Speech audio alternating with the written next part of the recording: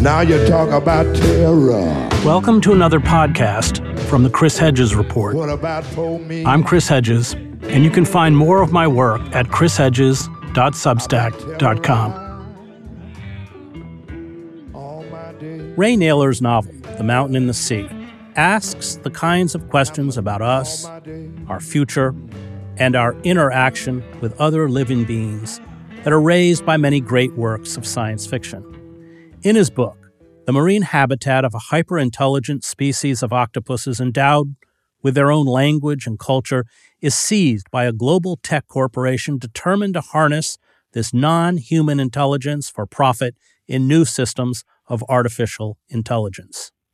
This dystopian future world is one of total surveillance, vast polluted dead zones, climate breakdown, a pervasive alienation, frequent targeted assassinations by governments and corporations against those who resist bondage, as well as human trafficking and the brutal enslavement of workers, especially those from the global south. The lack of empathy we have for each other is reflected in the lack of empathy for other life forms. Our last common ancestor with octopuses is a flatworm that inched along the seafloor 750 million years ago. At that point, we and all cephalopods travel down separate evolutionary pathways. We already know that octopuses with 9 brains, including 1 for each tentacle and 3 hearts, are highly intelligent. They can change their color and shape to render themselves indistinguishable from the surrounding landscape. They can recognize individuals outside of their own species, including human faces. They can escape from sealed aquariums and walk around at night. They have been observed using rocks, broken shells, broken glass, bottle caps, and coconut shells as tools and construction material for underwater cities. As Peter Godfrey Smith writes in Other Minds, The Octopus, the Sea, and the Deep Origins of Consciousness, cephalopods are an island of complexity in the sea of invertebrate animals. Because our most recent common ancestor was so simple and lies so far back, cephalopods are an independent experiment in the evolution of large brains and complex behavior. If we can make contact with cephalopods as sentient beings, it is not because of a shared history, not because of kinship, but because evolution built minds twice over. This is probably the closest we will come to meeting an intelligent alien.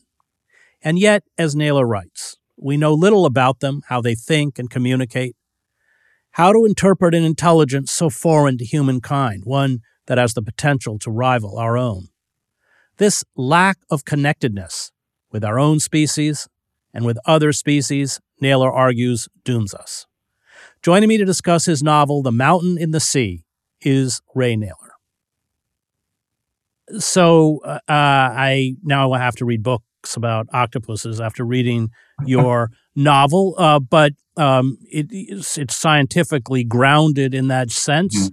I just want to begin by talking a little bit about these amazing sea creatures, and I think you do a good job in the book of kind of exploring the possibilities of forms of intelligence that even to this day we don't understand. Mm-hmm. Yeah, I wanted to make a first contact story that wasn't about aliens from another planet, but rather sort of a first contact with another. I'm not going to say another intelligent species because I think there are a lot of intelligent species right now on planet Earth, but another symbol-using species, and that's what sets us apart from all other animals. It's not that we have large developed brains, although that's a part of it, but it's actually because we use those brains to use language and symbols. And language and symbols give us abilities that other animals don't possess, to preserve information and pass it on in complex ways. And so it's more of an exploration of meeting another species with that language capacity that we have, but having that species be, as you mentioned, the cephalopod, the octopus.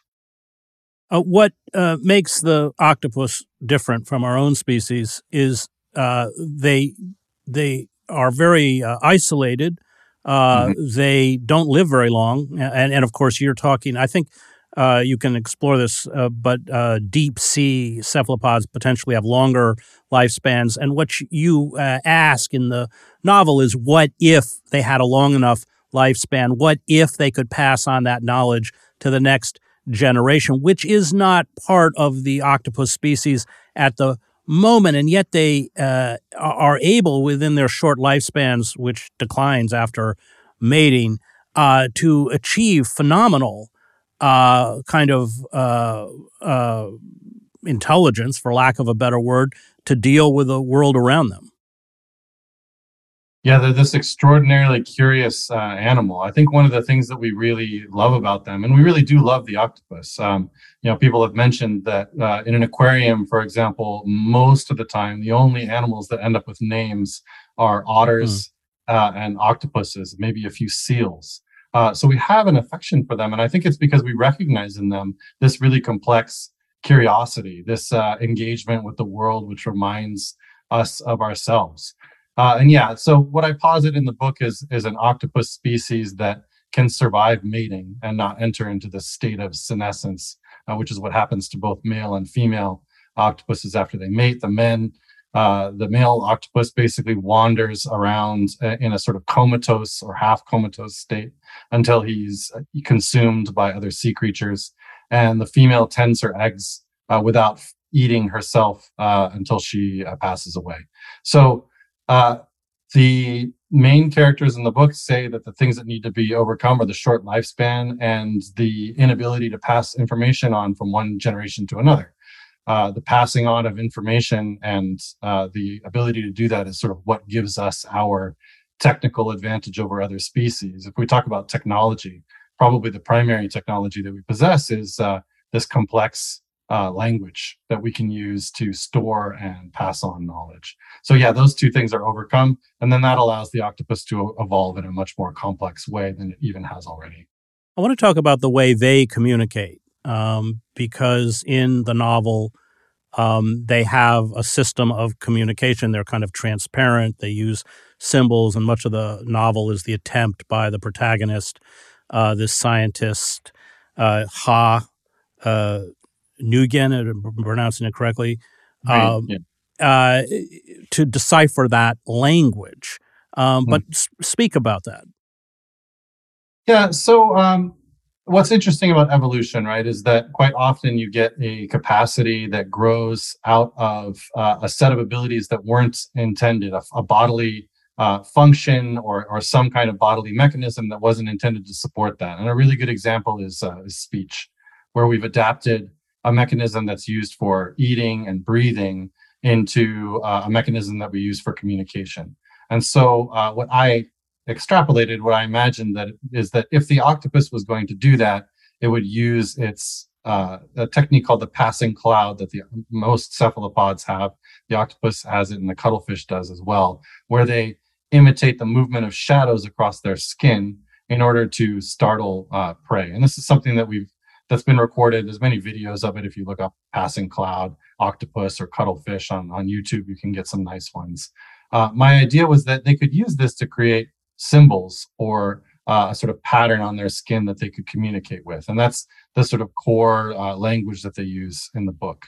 Similar to humans, they're just using a function for another purpose. And that's quite often how evolution works. One of the things I love about the book is how this species views the human species. And I'll let you spin it out from there. But I think one of the messages from the book is the lack of empathy we have for each other and the lack of empathy we have for other sentient living beings is one that will completely doom us. But I think that perspective, which you do a really remarkable job of painting, is important. So how do they look at the human species?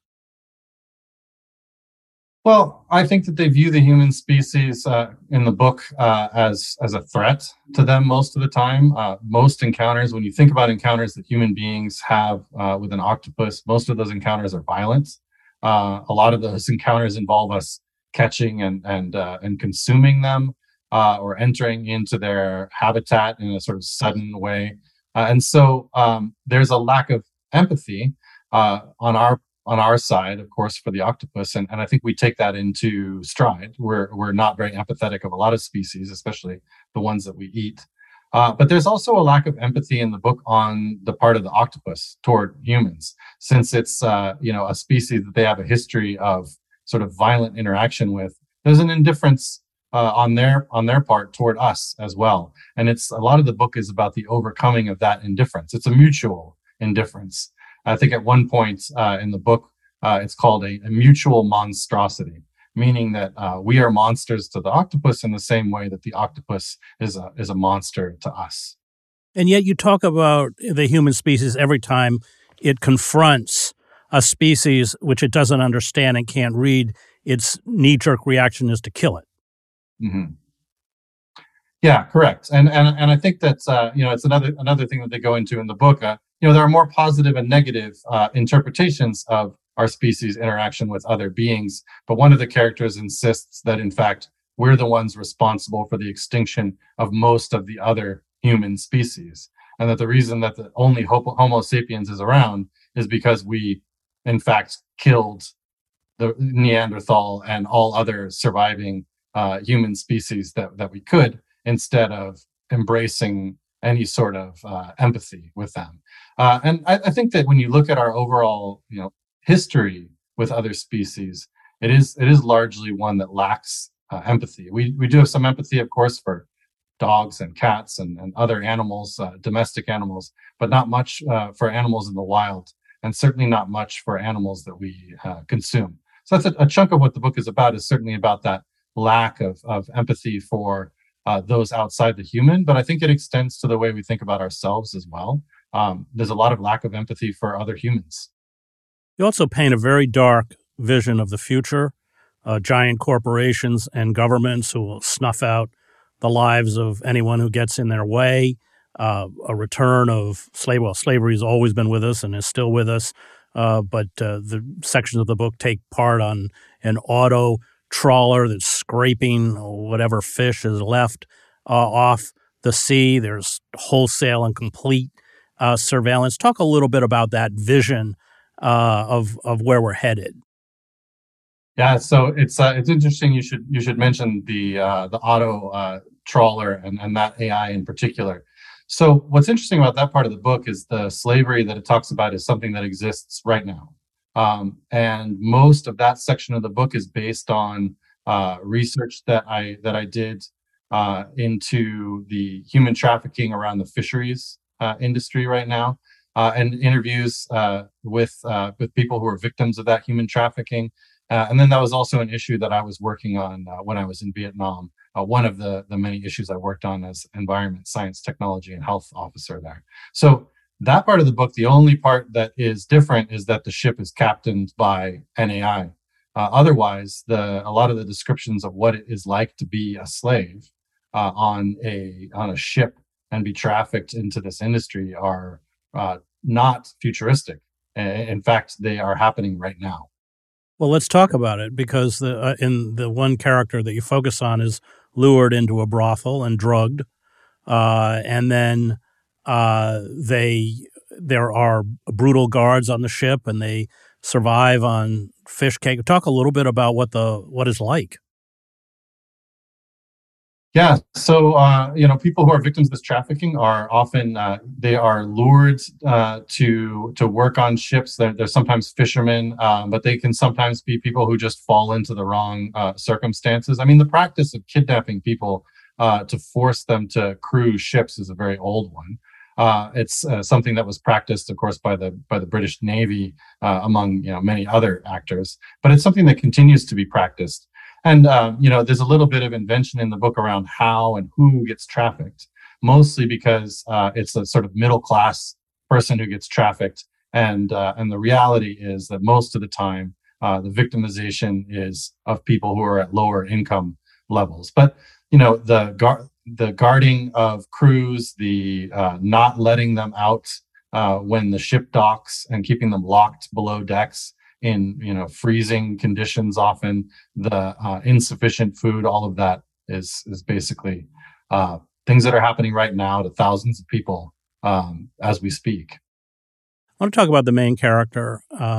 She embodies a characteristic I think most of the characters in the book possess, and that's a deep alienation.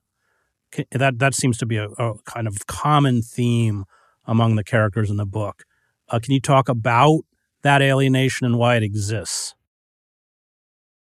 Yeah, I think in her particular case, it's a complex alienation. It's the kind of alienation that a very intelligent person feels when maybe confronted with other people who aren't interested in the same deep issues that she's interested in.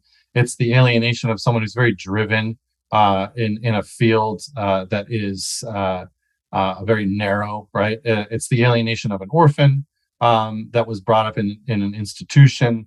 The alienation of, she has many reasons to sort of feel that way.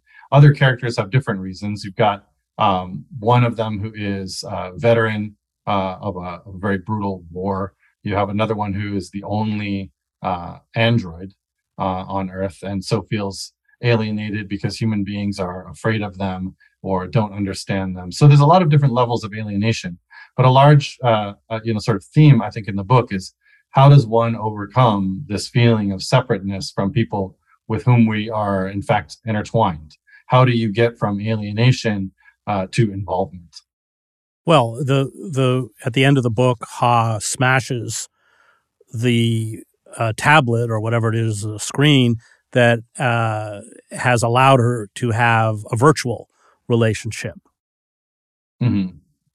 Right, and that's one of the steps along the path. And I think there are other ones, and that ongoing sort of conversation that she has with Evrim throughout the book about identification with Evrim and what consciousness is and all of those things. There's many steps in her sort of journey toward complete involvement. But I think that a lot of, if you were looking for a sort of a core idea about the evolution of characters in the book, it's an evolution from a sense of alienation, a reductive sense of alienation, to a sense of involvement with others and responsibility toward them. Well, one of the sub-themes of the book is consciousness. Mm-hmm. And you brought up Evren, who's the AI, this very sophisticated AI robot who's a composite of all sorts of human minds. I'll let you talk about it. And then talk a little bit about the hacker. I'm drawing a blank on his name. But that whole, talk about, I thought that was a fascinating kind of part of the novel.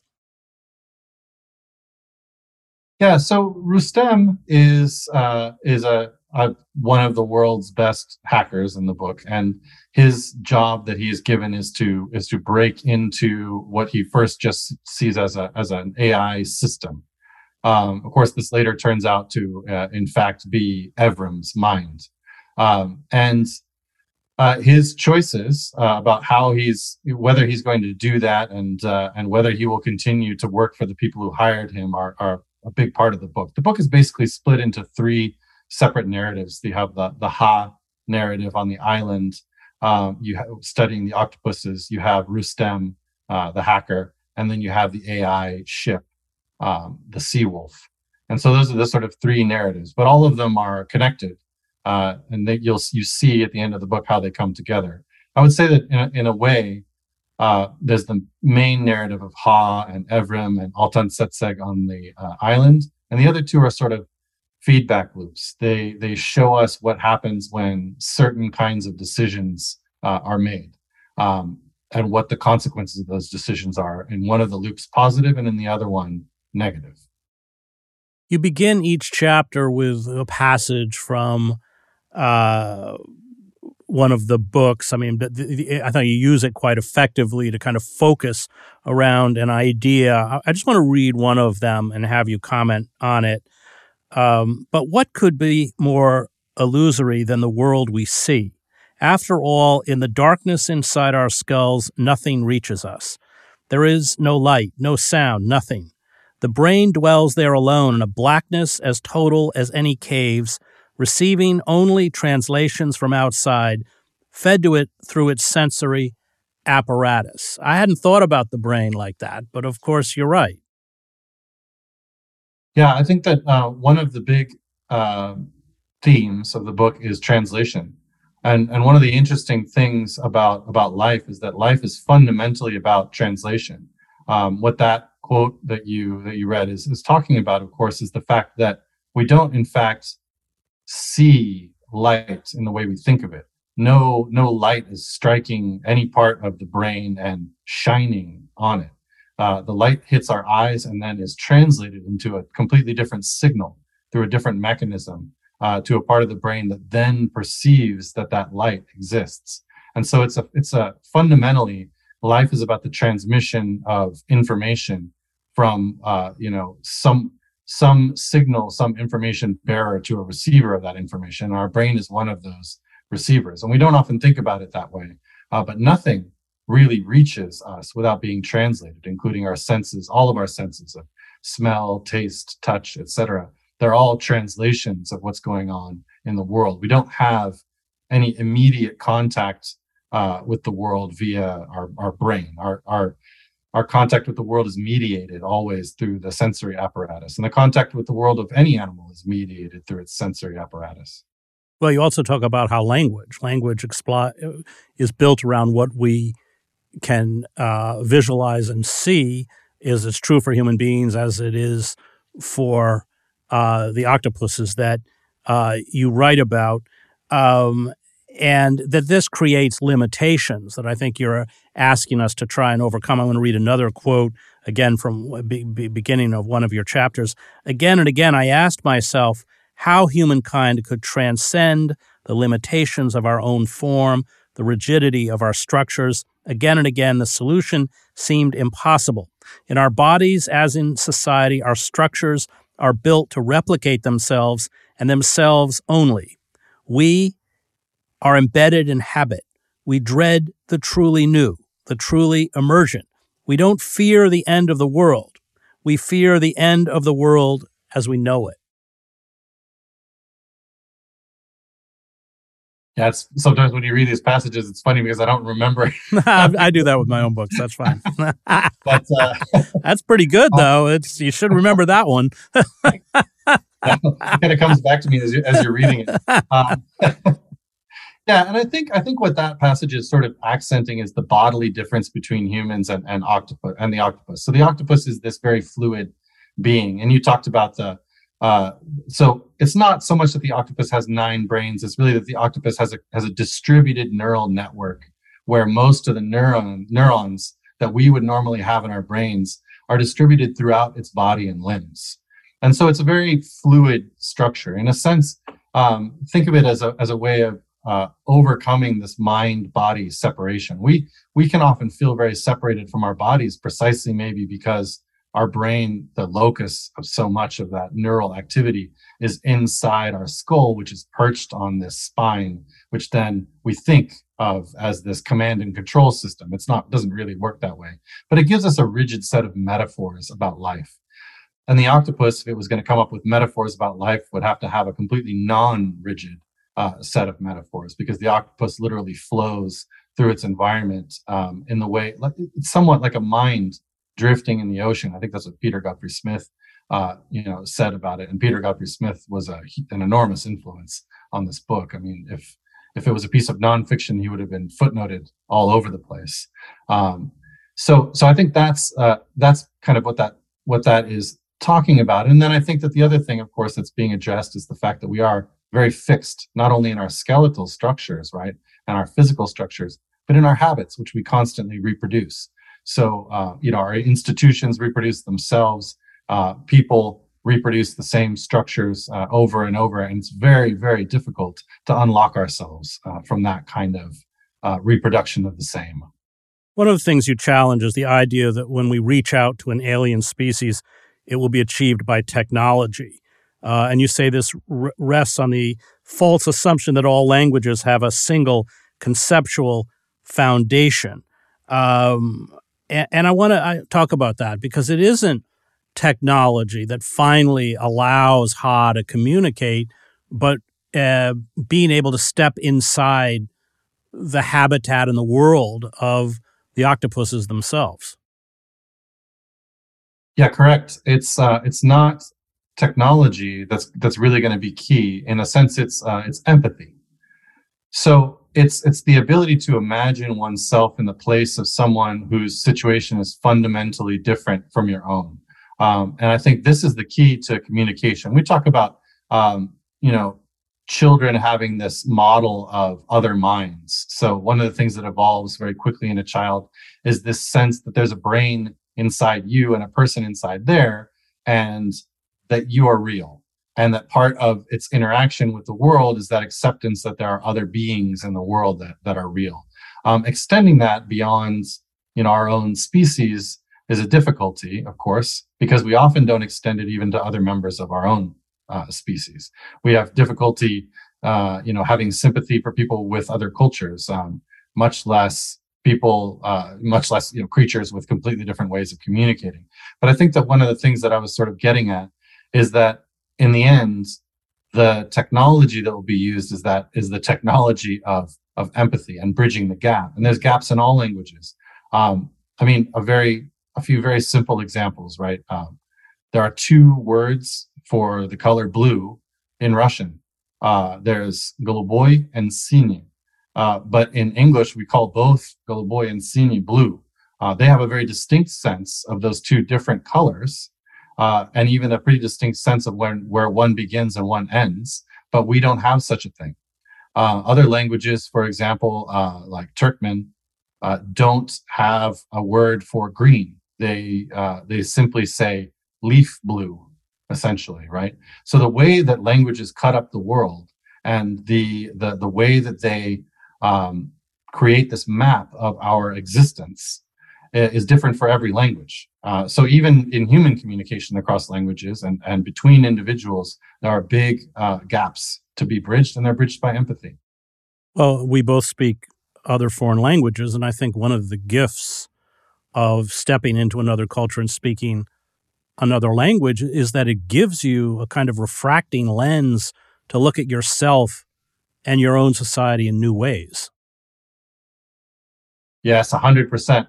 I was just, as you were saying that, I was thinking that's one of the amazing gifts of learning another language. I think the other amazing gift of learning another language is humility, because there's nothing more embarrassing than constantly making mistakes in another language. And I think if there's anything that's just taught me how fundamentally ridiculous sometimes human existence can be, it's trying to stagger through interactions in a new language and make yourself understood by others. And I think that's a big part of why I wrote this book, is it's really about that staggering toward real communication and how one does that. Well, I will say every time I got really angry, I switched to English with all sorts of words you can't say over the air. I have to ask you about this because it's just a kind of minor point of the book, but I just kind of fascinating. You write in 1909, the municipality, this is in Istanbul, collected all the stray dogs, ferried them to an island in the Sea of Marmara and abandoned them, left them with no food and water. Their cries were heard throughout the city for years afterwards. The residents of the city were disturbed by the smell of the corpses, even long after the bodies had rotted away. And there was a superstition later that the defects of the empire following this incident were punishment for what was done to those animals. Just talk about that. I just love that.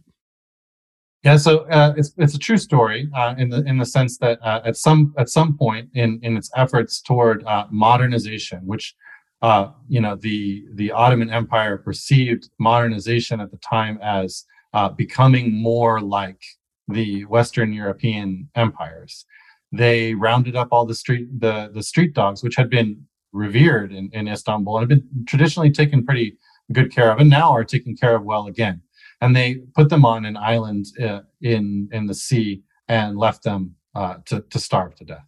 And that was, and there were people who rowed boats out there to bring them food, et cetera. But, it ended with all of them perishing. Now, the part about people being haunted by that and perceiving it as what caused the eventual downfall of the empire is a little bit of let's say, poetic license. But the incident is real. Well, and we should be clear that during the Ottoman Empire, there were mosques, devoted to the care of stray animals in the same way that you call all these Tibetan auto monks, people are going to have to buy the book, care for the sea turtles and the creatures in this sanctuary that has been bought up by this corporation where the octopuses live. Yeah, the Ottoman Empire was actually presented a model for the care of stray animals and wild animals. There were societies to protect storks. There were societies that specifically took care of wolves. There is a mosque completely dedicated to kittens, right? To cats and dogs. So people spent a lot of time actually caring for animals in the Ottoman Empire, and it was a model in many ways for a care that didn't exist at that time in the West. You can actually notice on mosques in Istanbul, there are quite often these elaborate birdhouses that are built right into the mosque for birds. There's sometimes a copy of the mosque itself or of another multi-story building. They're really interesting. And they were part of that care that the Ottomans took for animals. Great. That was Ray Nayler on his book, The Mountain in the Sea. I want to thank the Real News Network and its production team, Cameron Granadino, Adam Coley, Dwayne Gladden, and Kayla Rivera. You can find me at chrishedges.substack.com.